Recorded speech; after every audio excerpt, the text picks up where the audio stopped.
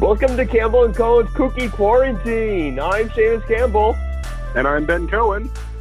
And this evening we are joined by the always awesome and right now in a Care Bear onesie, Becky Beaver.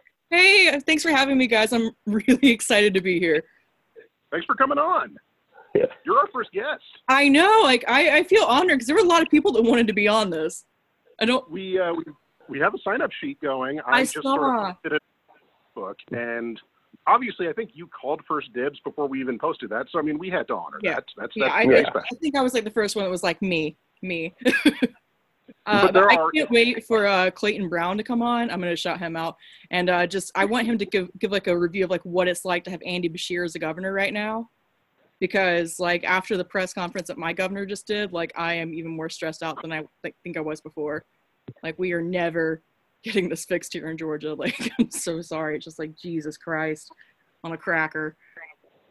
I have seen the Andy Beshear memes. Don't get me wrong, I am very happy with the way that my governor has handled all of this, but we haven't started a meme page for her yet, and I think we should.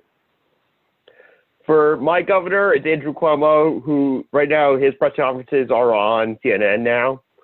And basically it's one photo of it's the boyfriend turning around. You see Andrew Cuomo as the other girl, and the girlfriend is Joe Biden. So right now, Brian Kemp, who is my governor, has basically said, just stay in place and we all will fight this virus together. And it's like, oh, cool. Thank you for not doing anything. Our numbers are rising every day. And, you know, you can only throw so much medical and money at it and then what? You know, it's absolutely infuriating. Like he spent basically our entire press conference that we just had, like, this is what I've done. And bars and nightclubs are closed now. Thanks. That was literally it. So. Well, we've done that here too, and that is definitely a safe thing because, as I think we've realized by seeing all the people who have gone out for spring break in California and Florida, if you don't expressly force people to stay inside and stop socializing, they literally will regardless of the consequences. Right. No, I mean, like, and I'm here for, like, whatever needs to be done. And, like, and I'm such an extrovert. Like, I hate all of this. So, like, I'm also, like, in the same boat of, like, let's just do it now and get it over with. That way, like, we can go back to being around people. And I don't know. Like, I don't understand, like, why some states seem to have it so together. And then other states, it's just like, I don't know. You'll figure it out. Good luck, guys. Yeah, that's yeah, but well, I think everyone's like finding their own little ways to like de-stress in the middle of all this. Just before we started the podcast, you were talking about watching the always awesome, timeless film, yes, Space Jam. The 1996 cinematic classic starring Michael Jordan and Bugs Bunny. It is literally the perfect children's movie, and I have a whole like theory about this because it's one of those movies, like, even if you, like, are so far removed that, like, you're watching it, or, like, I know some people now, like, among our age, like, I'm 30, I have friends with kids, their kids are watching it, and they still get it. And it's one of those movies that it's smart enough that, like, kids can laugh at it, but, like, adults can also find humor. And I think that's, like, a really hard balance for children's movies to find. But also it's, like, shockingly pro-union. Like, at the very beginning of the movie, like, when the aliens come from Moron Mountain, they literally have a union meeting. Like Bugs Bunny calls a union meeting. They go to a union hall.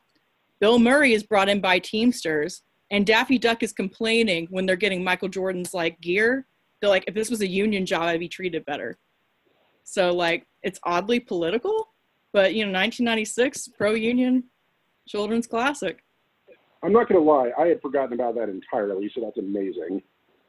I too did not remember that. All I remember is that little aliens that like steal all the magic powers and they put it into a basketball somehow, which if I could like have like Michael Jordan's power put into a basketball, well, definitely wouldn't be doing podcasts right now. I mean, it's amazing, and they make so much fun of him. They make fun of Michael Jordan almost the entire movie about him playing baseball for that one little like brief moment. And the beginning of the movie is nothing but like a highlight reel of like Michael Jordan's career. It's amazing. It is my favorite movie. It has made me feel so much better. So, like, Ben, you're the oldest of the three of us here. Do you remember, like, when that came out? Like, was it, like, meant... Because I always had this theory that it was meant to, like, be the way that Michael Jordan reintroduced himself to basketball. Was that, like, the case? You know, I don't think it was the method, but it kind of felt like that. I mean, I was in grade school when he did his whole flirtation with baseball and, you know, when he made his comeback, when Space Jam came out. And in general, it was a movie with Michael Jordan teaming up with the Looney Tunes, so it was a BFD. I think I went to see it for a friend's birthday party. People knew he was coming back to basketball. I mean, that was already happening. But it felt like part of the homecoming celebration to a lot of people because, I mean, I grew up in Kansas. You know, we didn't have our own NBA team. We didn't even have one that close to us. But Michael Jordan was the kind of player who had that sort of national impact that, you know, you'd think of somebody like Tom Brady having now or Aaron Judge, like that player who's just so big and so universally recognized that they are important to everyone who follows sports in some capacity. You know, speaking of Tom Brady, you know, I'm actually a little surprised that he's going, to Miami? Tampa, sorry, that's close. Oh. Florida. I don't even know. But no, I honestly thought that like, he was going to take a job. You know, he's pretty much BFFs with Trump now. He'd take a job with Treasury Department because I've heard that he knows a thing or two about deflation. You know, it's so weird that, like, there's not been sports in so long. Like, it's almost, like, getting out of, like, the normal just to even talk about sports at this point. Because, like, ESPN was playing, like, a marble race or something yesterday I saw. Like, people were talking about. Like, I don't even know what the point Marble Olympics. We were talking about this on the last podcast. Oh, okay. Yes. I heard about this, and I wasn't sure what he was saying at first. Like, are you saying the Marv Olympics? Like, is this like, just people named Marv? That would be... Could watch that. That is not the. Okay, first off, now I really have an urge to like go get a copy of the phone book and just like see how many times we see Marv. Excuse me, Marv. Would you like to play in some games? Well, remember, you had to be 6 feet away from the next Marv. Yes. I saw a meme today that was like the Olympic rings and they're all like separated out. But the Olympics are postponed now too. True. Yeah, I mean everything. We were just not gonna have sport ball for a long minute. That has been jarring to me because I follow a lot of sports. I think I made a few comments about this when we were recording our first episode, but being a KU alum, not having postseason college basketball, it hurts me. It hurts me to my core. Yesterday, CBS just straight up replayed our 2008 national title game that we won over Memphis. And my God, that's the only kind of game that I've watched more than once willingly because that, takes the thrill out otherwise. I mean, this is the fourth time. I was still completely enraptured by that. One, because I got to actually watch some KU basketball. Two, because, damn it, I needed the memories. I'm telling y'all, if there's not SEC football in the South, like there's going to be riots. Like they are going to straight up. It's not going to be a good time. Like I'm so serious. Like football is such a serious thing here in the South that like people make plans around it. Like I know people who have like literally like made wedding plans for the fall and like had them intentionally not on Saturdays because they know there's certain people that will not come. I mean, I can't be mad. I mean, like, it's just one of those things. Like, it's just such an ingrained thing. It's like you have church on Sunday and football on Saturday, and that's just what it is in the South, like, period. And for some people, like, seeing a football game is church also. Yeah, yeah. Like, there is a great analogy I've heard before about how, especially in the UK, going to soccer matches, or as they call it, football, which it's soccer. We're Americans. USA. But basically that is going to religion because all these people from different backgrounds that don't really have anything to do with each other coming together for a common belief that their team is going to win. It's also really kind of beautiful. We just got soccer here like a couple years ago in Atlanta. We have Atlanta United, and they've done really well. And it's honestly become like the liberal sport in town. Like that's like where like all the Democrats go. Like I learned about soccer because all the liberals were into Atlanta United, and I just felt super left out on it. So it's like weird how there's like almost mini factions in sports of like, I don't know how that works, but it does. I mean, I love a lot of different kinds of sports, but yeah, I mean, we've had an MLS team in the Kansas City area that was one of the original teams in the league, Sporting. It was the Kansas City Wizards for a long time. They changed their name about, I think, 10 years ago to Sporting Kansas City. And yeah, I mean, that's definitely the same sort of draw. It's the sport where the cheering section is full of anti-fascists and people waving rainbow flags. A little bit different than going to a football game, our kind of football. That being said, let me tell you something. So Sporting, after missing the playoffs for the first time in several seasons last year, made some big moves in the offseason, picked up a few really, really good strikers who proceeded to the first two matches of the season that we actually got to have, absolutely tear it up. And then, they completely lost the rest of the season, and that has just been agonizing to me. Not the least of which is because they announced that they were going to start postponing games right before Sporting was going to go and beat the ever-living snot out of Atlanta United. I would drop a mic if I could. I mean, as a total period. But back to the Olympics being canceled or being postponed until maybe 2021.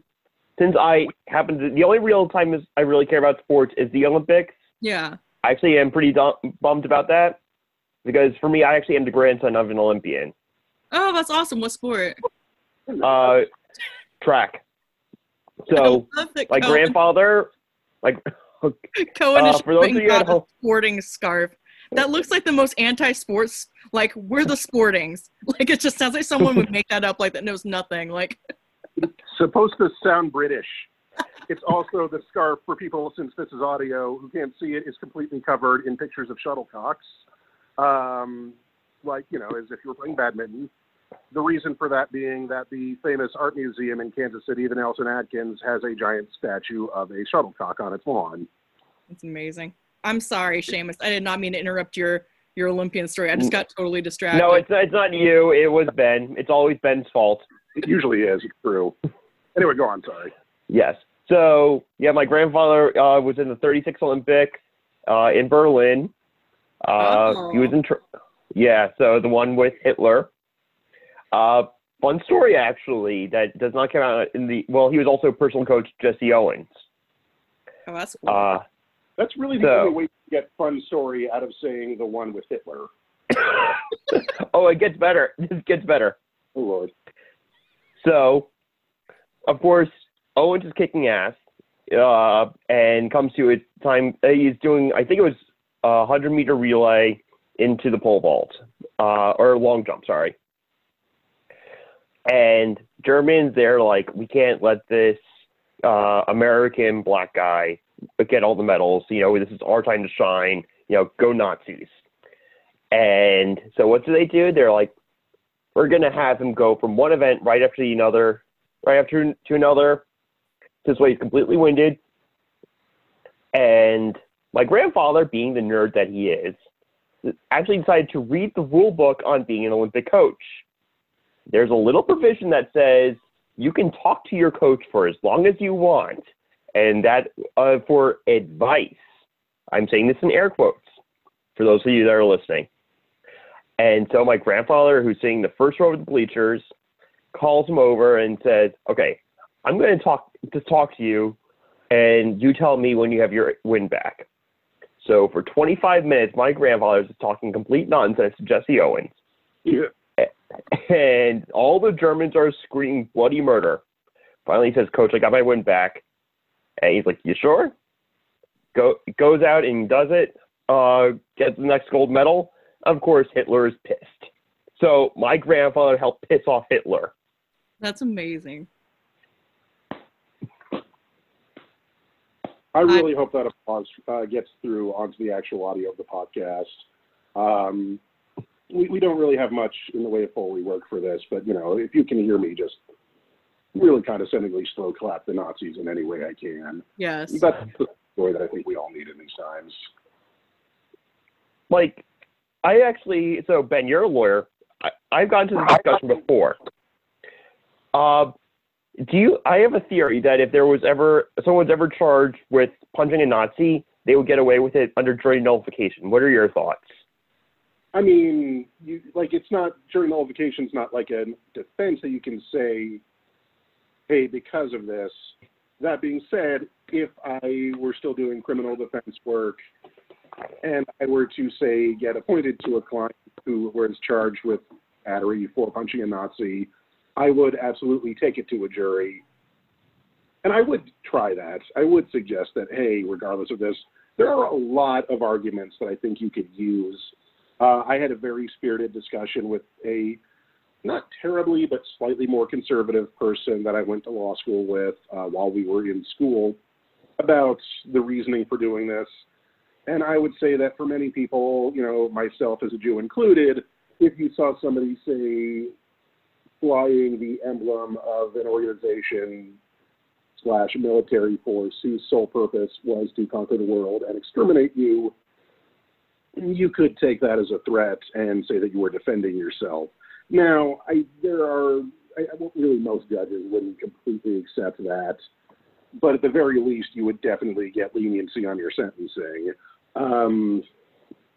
You could argue heat of passion for being so angry at seeing that. I cannot legally advocate for people committing battery, but there are a lot of defenses I could see one raising if they were to be charged in such an instance.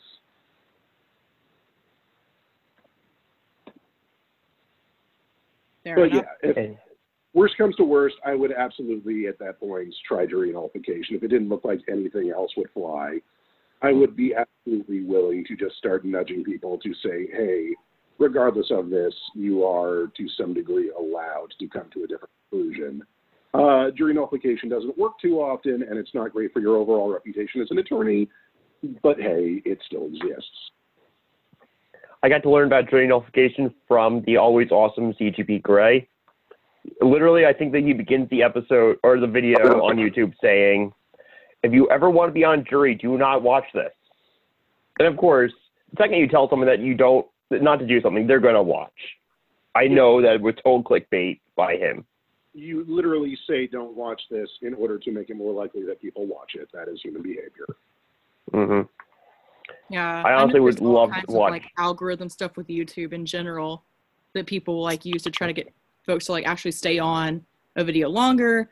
That way more AdSense and more revenue runs through. Also clickbait titles, all that stuff. So 100%. But I have heard other attorneys in the past say certain things that you should and should not do to get called for jury duty if you're being held in a pool of potentially if you want to be on duty or if you don't want to be on duty. I've always wanted to do jury duty. I've never gotten a summons or selected. I don't know what I need to do to make this happen, or I want to go so bad. I mean, it's supposed to be completely random for what that's worth. Yeah. I know I've gotten the card for it, but there have always been reasons I've been able to either call in and say, hey, I'm a student or I'm going to be traveling. So usually it's because I was a student. Yeah. And in Kansas, they're pretty good about letting you off for that. Or I was the number of group I was in was so high that it was, a given that I wasn't going to get called, which is fine.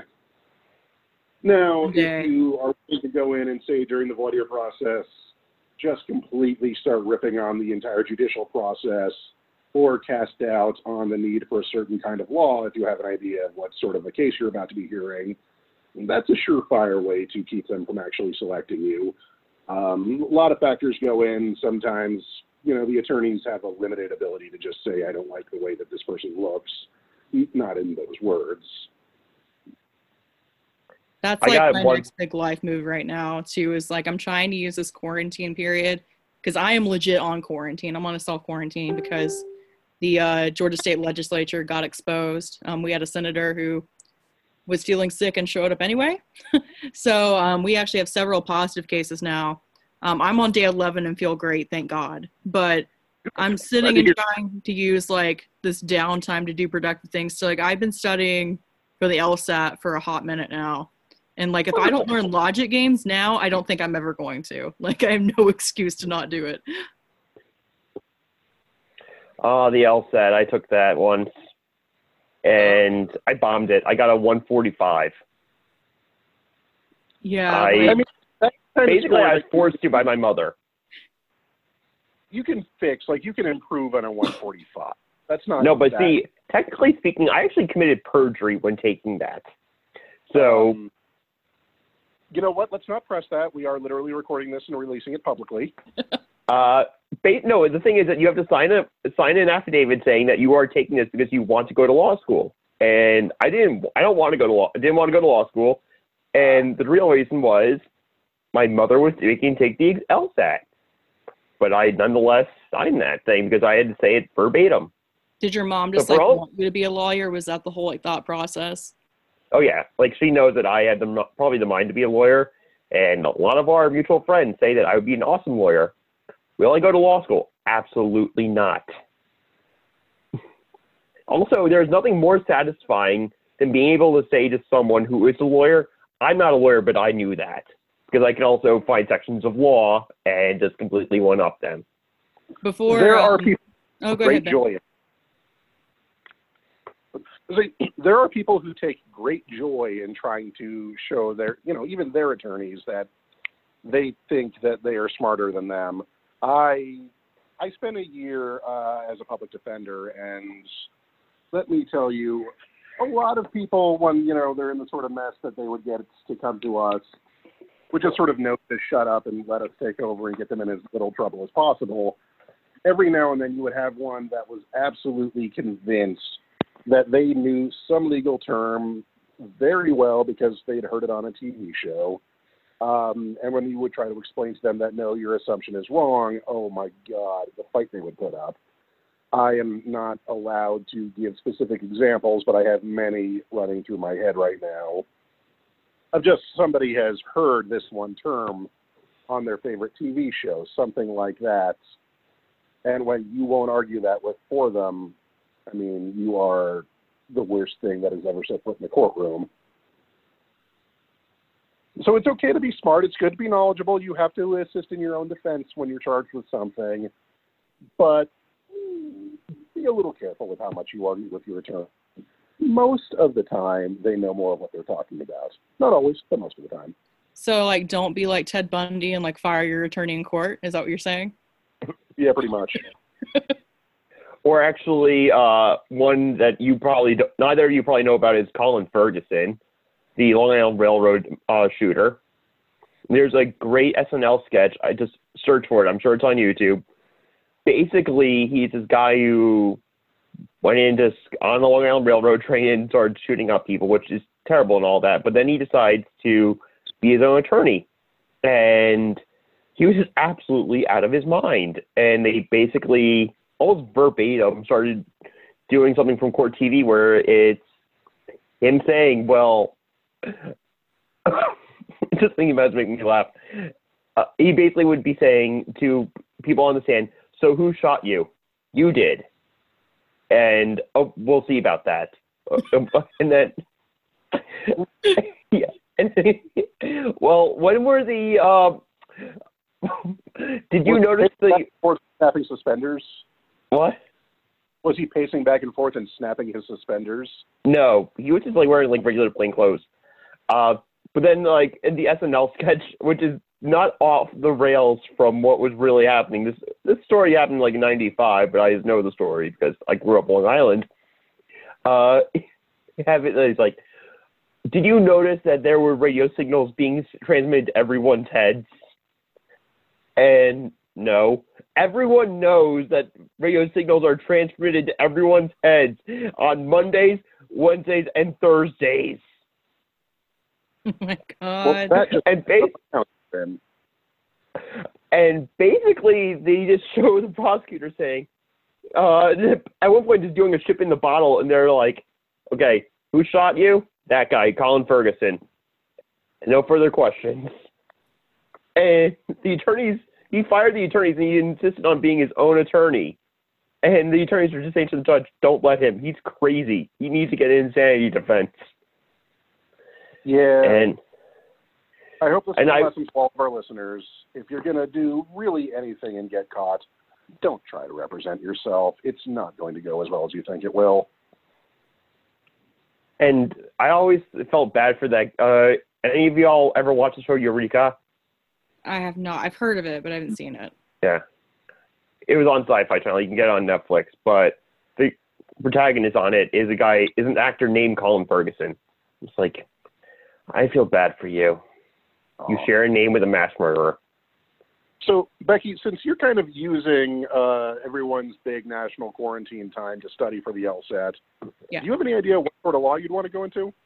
I haven't fully really decided yet. Like, I've thought about different areas. I've looked at, the only thing I know I'm not really wanting to do most likely is family law. That's the one thing I just don't want to do divorce cases and like custody battles, because custody battles will just rip my heart out. I can't, it breaks my heart to see things happening to children. And that would be just one that would gut me. But I've looked at different like parts of contract law, entertainment law, personal injury, stuff like that is kind of the area I'm leaning towards right now. Might do criminal defense, but we'll see. I'm kind of trying to figure out where I fit. One of the great things about this whole process is that very few people either know what kind of law they're really going to do when they get out of law school, or they don't keep it consistent. Not this early on. So yeah. Like that was one thing I've had people tell me that like essentially like going to law school is like a good way to kind of like figure out what you're good at and what areas you actually like understand better, I guess is what I'm trying to say here. No, you're completely right. Like right now, I just know that logic games are just absolutely killing me. That's one thing I'm positive of in this whole process. The real trick to the LSATs isn't necessarily getting great at a certain section, it's time management. Mm-hmm. And I'm saying that for you, and if there's anyone else who's listening to this who is considering going to law school, when you are taking that test, you will have so much trouble because it's not that uncommon for people to not finish a section before time is called. And they will lose points on that, and that's almost a given. If you can at least get through every question, though, you don't get docked for getting stuff wrong. You just don't get credit for the questions. So you are just by getting through it, guaranteeing yourself that you'll bump your score up a few points. So, yeah, get a feel for that. However, also, if you do get into law school, Becky, please do not constantly complain every day on Facebook that you hate law school. Oh, like some people that we know. I have certain people like in my life that are not in my life anymore. Like I used to be friends with this one guy who literally almost every single day that I talked to him, he was a 2L, and he was like, Becky, don't go to law school.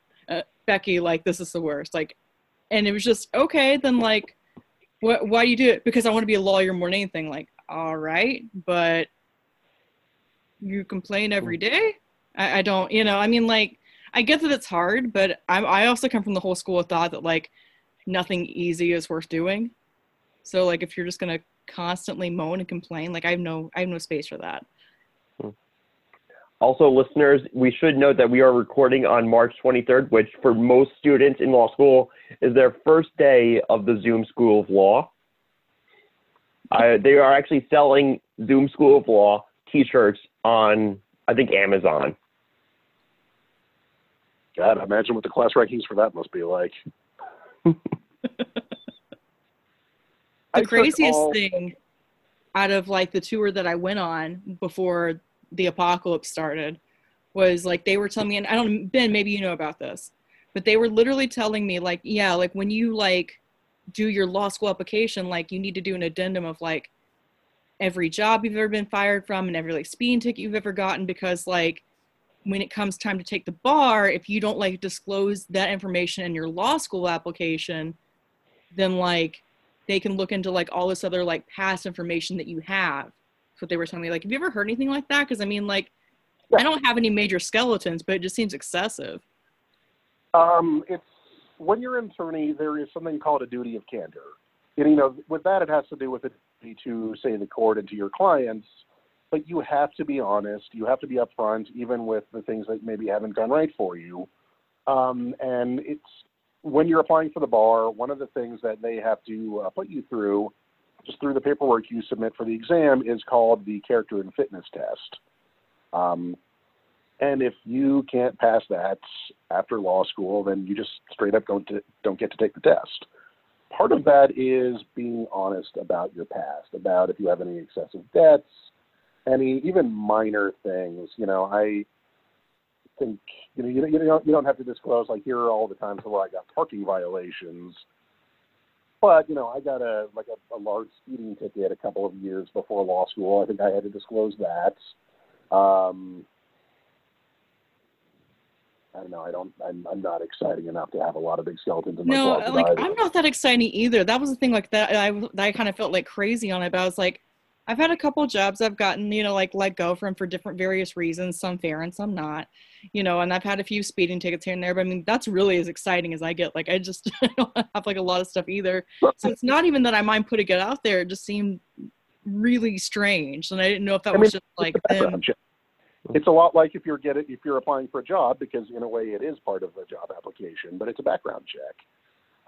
They want you to be upfront, and they want to make sure that you're at least willing to admit to this. I knew people in law school who, had some more serious things in their pasts, but they were open about it. They disclosed it, and they were able to get in and graduate and sit for the bar and be sworn in and become successful anyway. Really just because they were able to keep track of themselves. Got it. Yeah, because that was like the only thing I saw that just made me like go. It just felt no, so like they're not going to look at that and think you are not the complete and utter paragon of virtue. You cannot go to law school. Trust me, if they were that strict, there would be a lot less lawyers. And I'm not telling any great secrets here, so don't worry. None of my fellows are going to come for my head for saying that. Not that we know of, but if it ends up that it's only the Campbell kooky quarantine, well, now y'all know why. No, if that happens, I think we all know it's because you just don't want to share the bill anymore. Hey, hell, this is being hosted on my personal server, so... It's not like we're making money from this thing yet. Well, not yet. Wink. If anyone knows any potential sponsors, we are willing to sell our souls. Seriously, I don't do anything with mine. Campbell and Cohen's Taco Bell kooky quarantine. Kooky quarantine. Don't drop that, chalupa. Actually, Warner Brothers, if you are listening to this, we did give some pretty good shout-outs to Space Jam. That's true. Or any of Michael Jordan's sponsors, which there are plenty. There are. Oh, we are willing to put on Hanes underwear on our heads, and put the photos up on our Patreon if need be. Yeah. No, I'll do that. I have no. I have no issue with that. I actually, I think I was like 6 or something. I saw it on Doug. I was like, I'm gonna try putting my underwear over my pants because of a Quail Man. Yes. I'm glad we all went there. I've seen some really fun cosplays. I don't know if anyone listening cosplays, but that is such an easy and fun one that I've seen people do. All you need is the basic Doug Funny outfit with a belt and a pair of underwear, and just the bravery to wear it in public. Once we actually get to a conference, a convention that isn't postponed because of the pandemic, maybe I'll try that. We do a very, a kind of a low-key but fun one in Topeka called TopCon. It's been going on for several years. I never actually cosplay to that because God knows I have no ideas for it. There was actually a push for the conference in Kansas City for everyone to cosplay during it. And I know at least one person who was going to dress up as the 13th Doctor. I was not aware of this. I keep hearing all these different things that were going to happen in Kansas that I had no idea about. And I know we're still going to Kansas, and I'm excited to go to Kansas when we do, but I'm also kind of glad that I'm finding out about these things now, because there's stuff that I would absolutely participate in. And like a I'm cosplay curious about- section is definitely that- one of them. Let me tell you, most of the things you have heard about probably come from the deep recesses of my mind, because I am, among other things, just a complete and utter madman. I hadn't heard of that one, and I'm a little disappointed because that sounds fun. You know, I'm sure people would have had some expectation. I think, I shaved for the first time in many, many months a few weeks ago. But since we have a lot more time now, I might have to like grow my beard out to epic lengths and go full John Brown for this, just to represent. Yeah, my old school cosplays, my old go-tos was I used to do Harley Quinn a lot just because it was really easy when I had blonde hair. I'll probably transition that now into like some sort of Poison Ivy.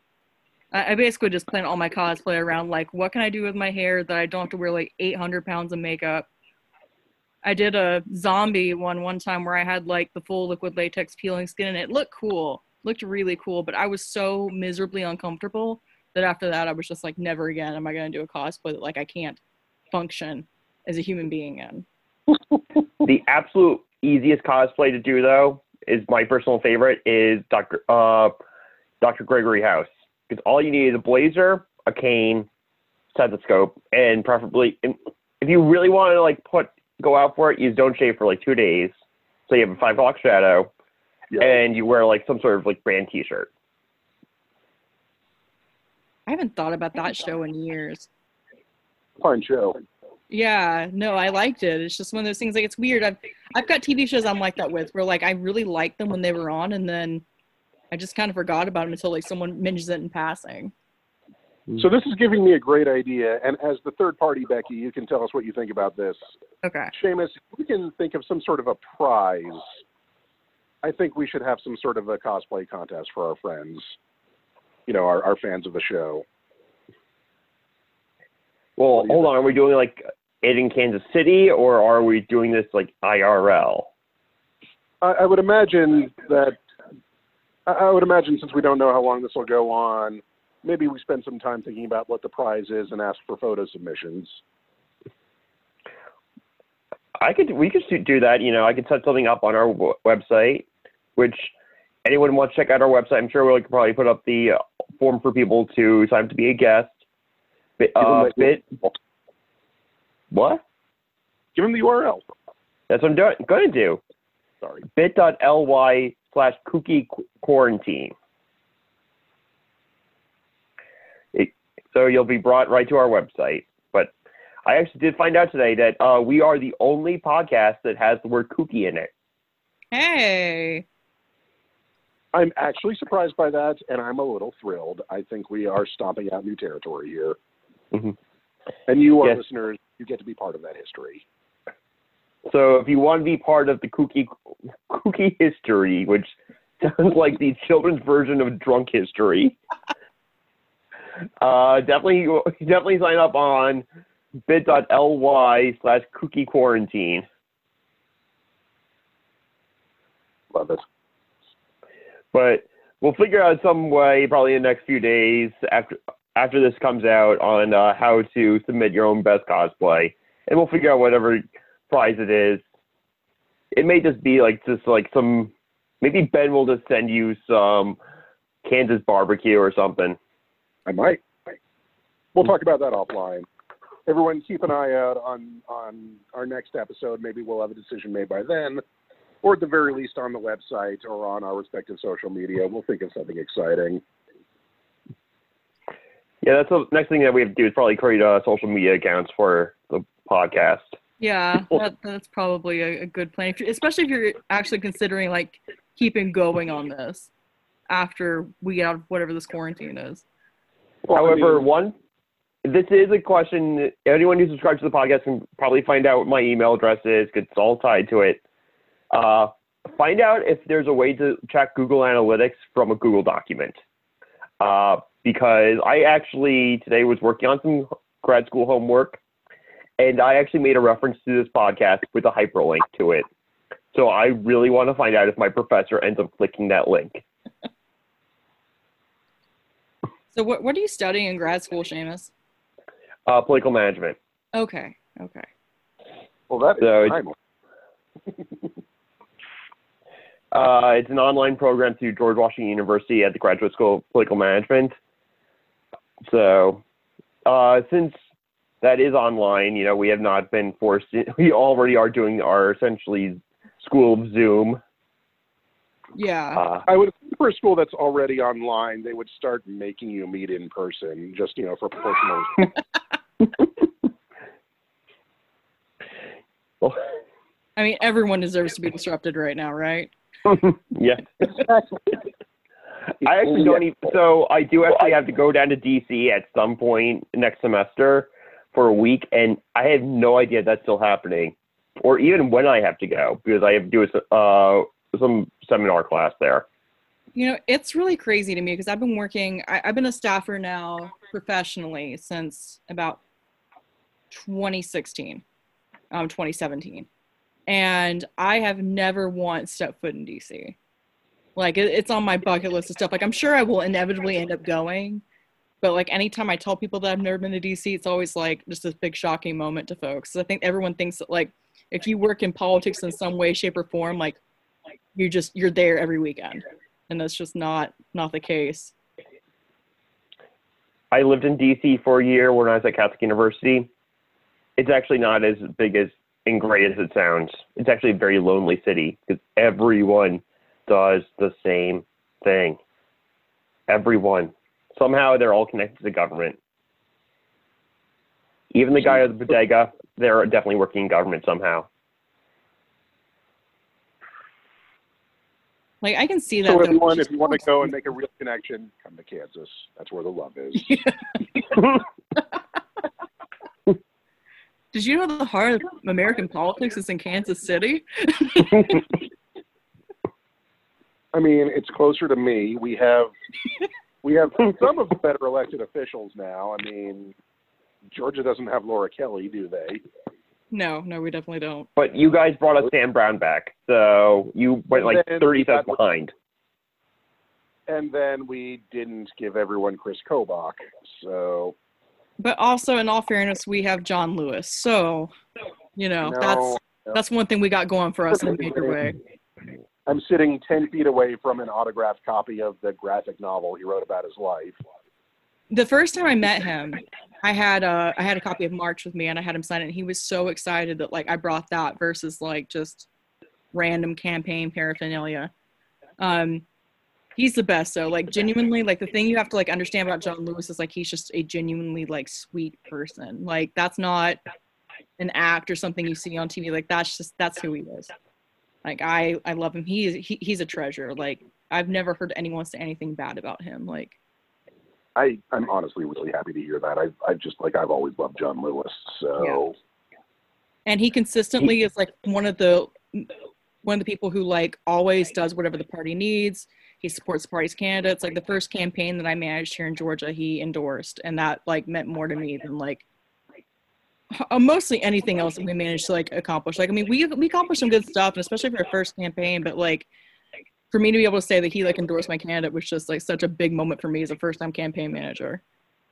He was the commencement speaker at the college I work at last year, and I was kind of bummed that I had to sit in the office and I couldn't be there in person, so I had to watch the live stream. I couldn't get an autograph, couldn't take a photo with him, because the guy is he's an American icon. Yeah. Like, it's interesting, like, for Georgia politics. So we have him, and we have Stacey Abrams. And Stacey Abrams is so much beyond an icon. She's, like, almost like a literal rock star when she goes places. Like, it's wild, the crowds that, like, would show up during her bus tour and everything else. As I was on about 75% of that with her, because I was on a statewide campaign also, and it was just the amount of people that would show up in these places that you would have never thought you'd see people, much less Democrats, just filling up town squares. Stacey Abrams has become like almost, for lack of a better term, the establishment's AOC. Yeah, like I think I can kind of see that. I hate the term establishment just because I never really, I always feel like people use it to like whatever agenda or type of like ideology they want to press it on. But also at the same time with Stacey, she she's incredibly smart with like everything that she does. Like there's nothing that she does or just kind of like a quick thought or move. Like everything is calculated in the best possible way. Like I don't mean that in a negative calculated. Like she is always 8 steps ahead of you at any given point. Like she is genuinely one of the smartest people I've ever, you know, come into contact with. And I think that's something that people don't really realize about her. And she's effortlessly, and I can't talk, she's effortlessly intelligent. And I think that's something that a lot of folks in politics, even the most polished people, don't have that quality that she does. And I know there's a lot of people kind of rumbling around about her being the VP pick. I personally think it's either going to be her or Kamala right now. That's what I'm... Same. Yeah, no, I can see that. Biden is committed to picking a woman. I think if he doesn't pick a woman of color, I mean, he's just slapping a lot of very important supporters in the face. So... Oh, yeah, 100%. And I think him and his team are smart enough to know that as well. I don't think there's anyone dense enough to think that they can go with just, you know, another generic white woman, you know, VP candidate. Not, I mean, and I'm a generic white woman here too, but, you know, but it's definitely a different moment in politics right now where the party has to pay attention to smaller, you know, marginalized communities. And I think it's important, and I think it's beyond time for that. And I'm thrilled to hear that he's actually considering it, because I think that there's a lot of people who sit there and say it, but, you know, for him to actually do it means a lot to a lot of people. Yeah, I think once we're on the other side of this and civic engagement and really public life can go back to some shred of normalcy, it would be nice to see people being a little bit more open to that sort of thing. I mean, we were already kind of getting there before, but you'd sort of hope that with the newfound appreciation for the lives of others that I'm really, truly hoping people are getting from this, they're going to be a lot more open to the idea that, hey, leadership doesn't need to be homogenous. And the fact that there are so many communities that have been utterly unrepresented on the top levels of leadership is something that's going to be a little bit more resonant with people, especially when this is done. I think this is going to be one of the strangest campaign seasons. Like, I never thought we would get anything really much weirder than 2016.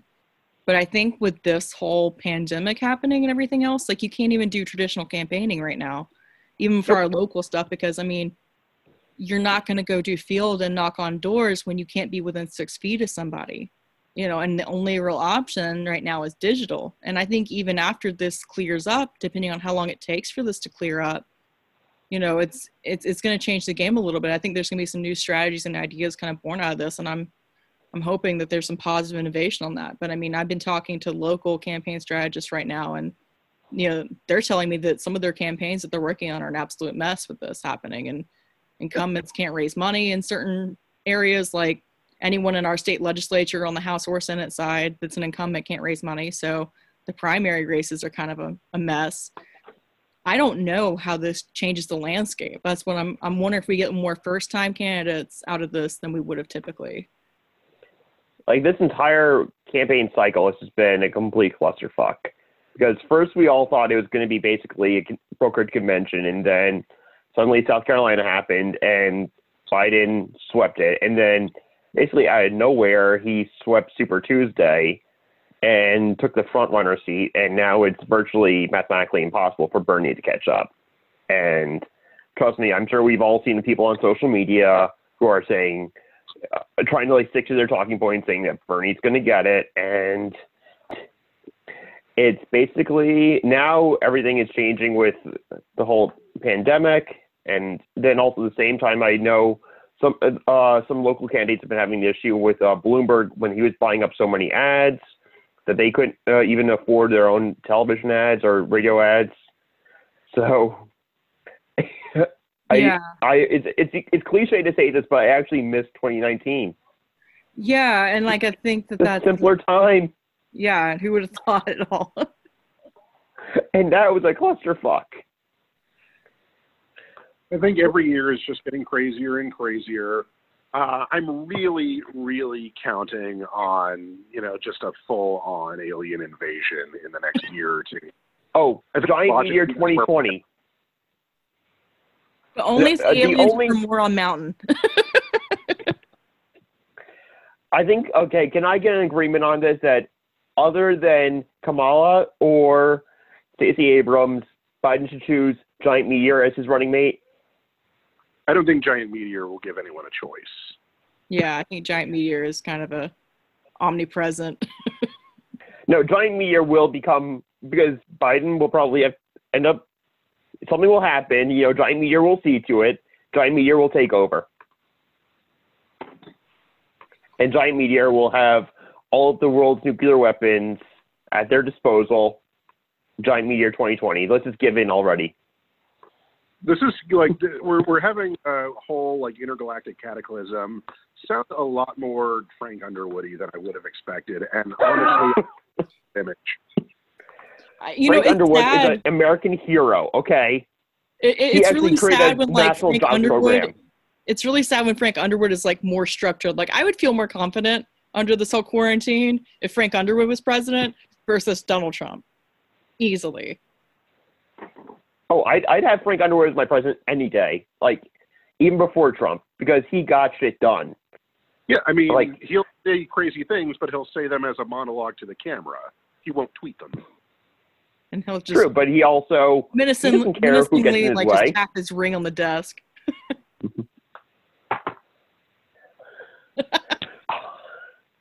And those of you that probably didn't hear this at home, I literally just knocked on my computer keyboard.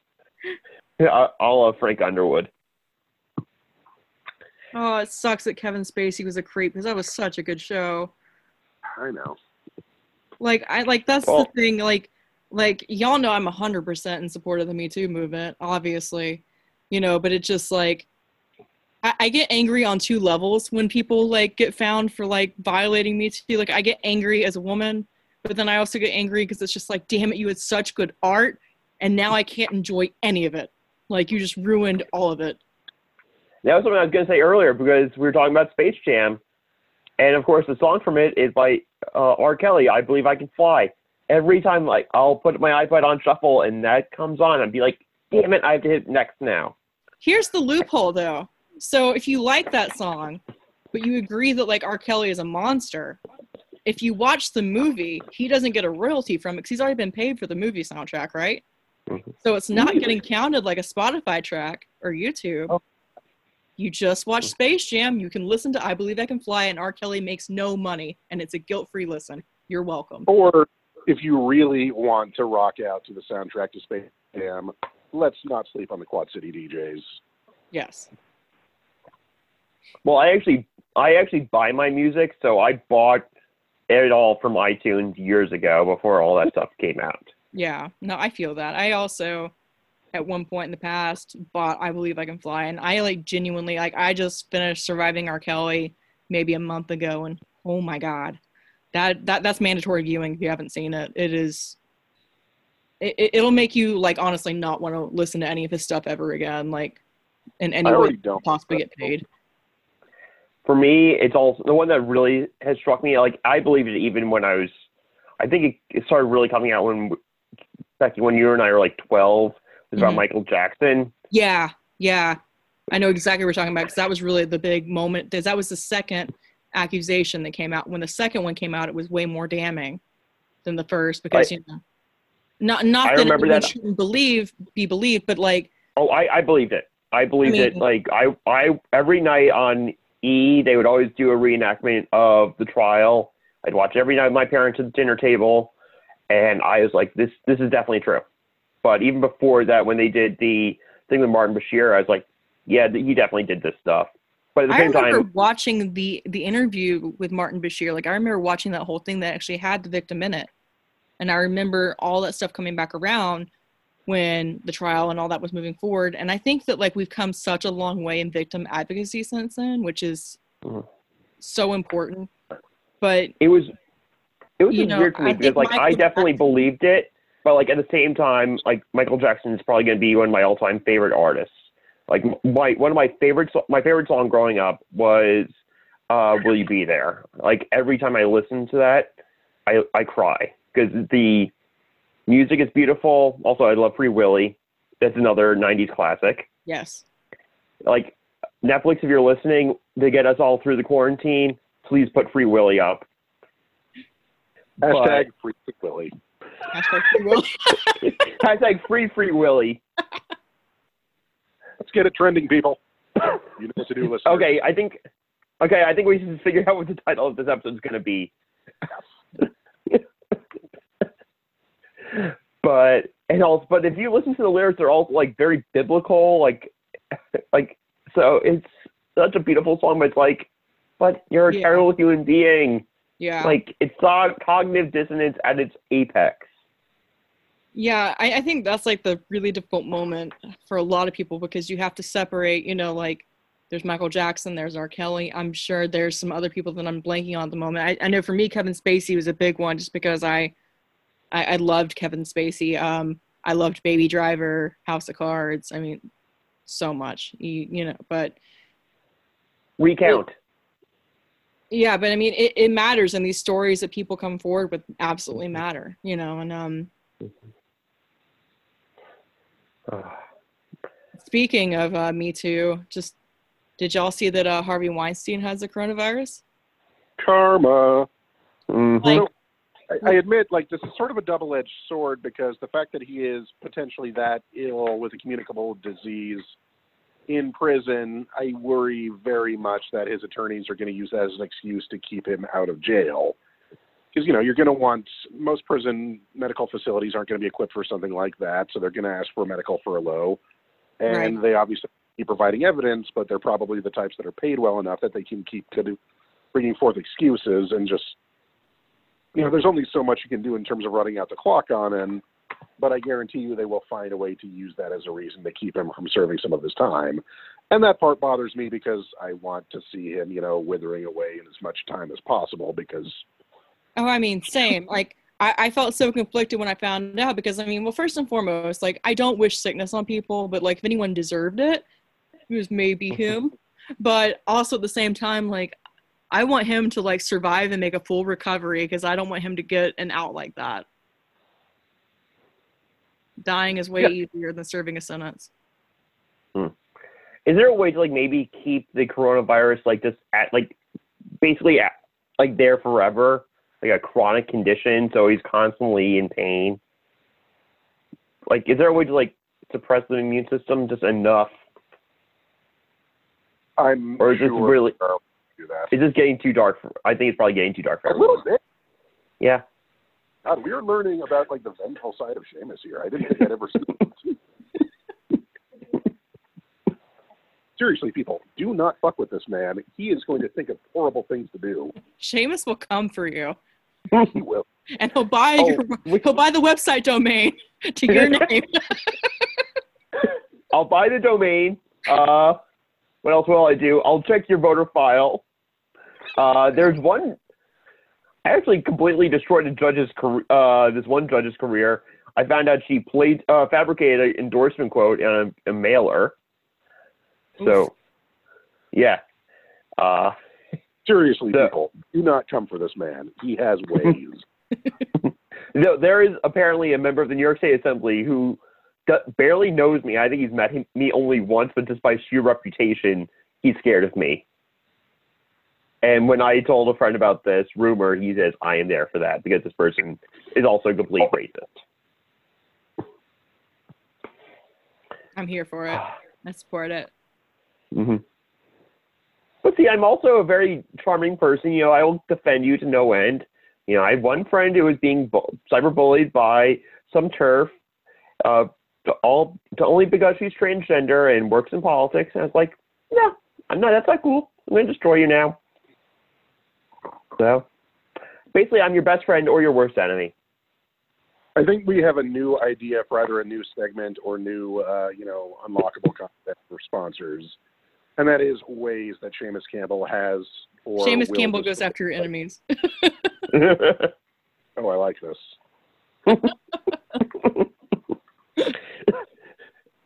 Oh, actually, no. We'll create a Patreon thing, and for, let's say, $50 a month, I will find out some deep, dark secret about your enemies. That's a really good deal. I'm not going to lie. Yeah, like, that's some, like, prime... like Oppo research right there alone, and you support the arts. and if I pay, like, if I had to pay some service also, that's a tax write-off, right? The last 10 minutes of this episode have gotten very dark. Very dark, but also very funny. Like, is this still kooky? I don't know. Well, we're talking how kooky I really am. But speaking of karma, and, you know, we also had, unfortunately, catching coronavirus, Rand Paul, who, you know, not sure. I wonder if he can be healed by the Aqua Buddha. Or please tell me someone got that reference. Make it again, please. The Aqua Buddha. Okay, everyone that's listening, when you're done, just Google Rand Paul Aqua Buddha. Buddha as in like the like figure and all that. It is a very crazy story. I just can't believe he went to the gym, like, knowing.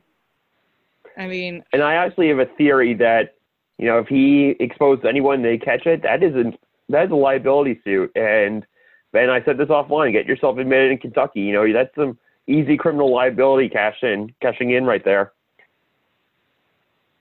If he did that in D.C., it would have to be in the courts in D.C. Okay, so get yourself admitted in both. You know, it's not that hard. It's not like you have too much going on. You know, you're in quarantine or whatever it is in Kansas. You can study up for the bar, but you can still study up. You're getting volunteered for things here. I'm just trying to find a way to make you get some more money. I'm trying to help enrich you.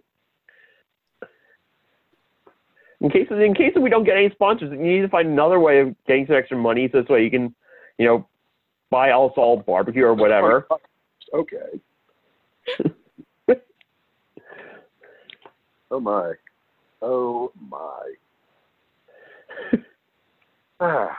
So how's before we wrap this all up, so how's everyone been handling with being in quarantine or social distancing and all that?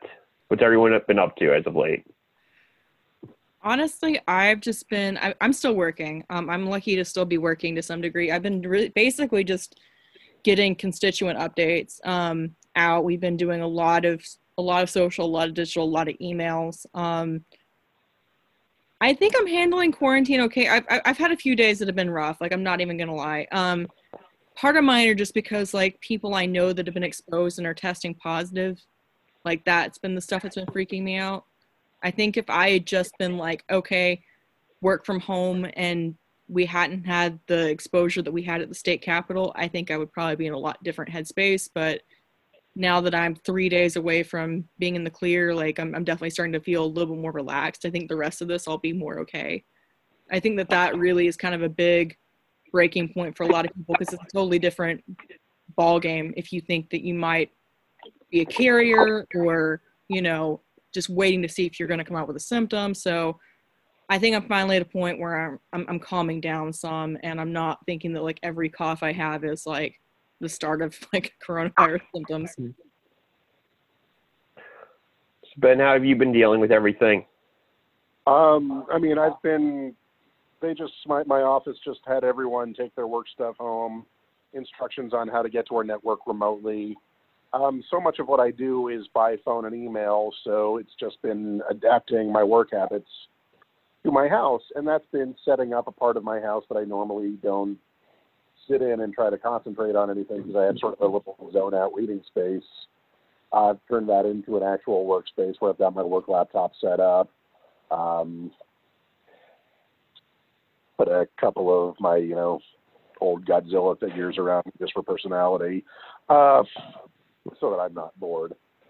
So yeah, it's just been acclimating myself to not going anywhere, not having to dress up, not having to, still trying to be productive without the same sort of structure. And that feels very different for me. I, in the past, have not always concentrated as best on work at home. But unlike, say, when I was studying for the bar exam, I had a study carrel at the law library at Washburn still, and I could just walk over there because, I live a few blocks away from my old law school, and I could just go up to the library, post up there for a day, and it was fine. The entire campus is closed now, so that's not exactly an option. Plus, since I graduated 3 years ago, I think I would certainly hope somebody else has taken over that study carrel by now. And with me, well, since Ben, last time we spoke, at least when we were doing this last podcast, I'm doing stuff for school, everything with work. Basically, I can work anywhere except for like 5 countries on Earth that have blocked internet, because I just have to manage a website and just post things, respond to emails. But keeping busy, schoolwork, homework. Joined a virtual book club, so we're all reading The Power Broker. And then shows, podcasts. Oddly, I may have a virtual date coming up. I met someone on Facebook dating, and it's like, I'm really starting to get lonely because I live alone. I'm like, well, if you want to have a virtual date sometime, it's like, yeah, I may take you up on that. How about you friend me? I'm like, okay. So Facebook dating, everyone, it actually does work for some people. That's another potential sponsor we're trying to get, obviously. Dating right now is weird, though, because you can't do traditional things. You can't go and see someone. So, like, text messaging has become, like, essential. Like, I have a FaceTime date planned in the next few days. So, like, I'm with you. Like, I feel that. Like, just those, like, little bits of, like, normalcy of seeing and talking to another person, it's helpful. Like, even just on the basic level of just human contact and communication. Like, I'm glad that we can at least do that. Like, this has been great for me to actually see and talk to other people. I've also been doing caucus work, and we've done, like, video chats versus our regular call-ins. And I think that's been helpful for everyone as well, just to see another person. Well, everyone, been almost an hour, so just about an hour. It's been great podding with you. Thanks so much for having me, guys. This is fun. Thanks for coming on. Yes. Thanks, and we'll be sure to see if there's a way we can share on Facebook and all our social media, you and the Care Bears onesie, which at the very minimum, that alone should just be the cosplay you do. Yes, I've done it before, and that may happen. That's going to be mine. I like it. Everyone, thank you for listening to Campbell & Cohen's Kooky Quarantine. I've been Seamus Campbell. I've been Ben Cohen. And thank you so much to Becky Deer for joining us. Theme music is produced by Andrew Nakamurata. Until next time, thanks for listening. Stay safe, y'all.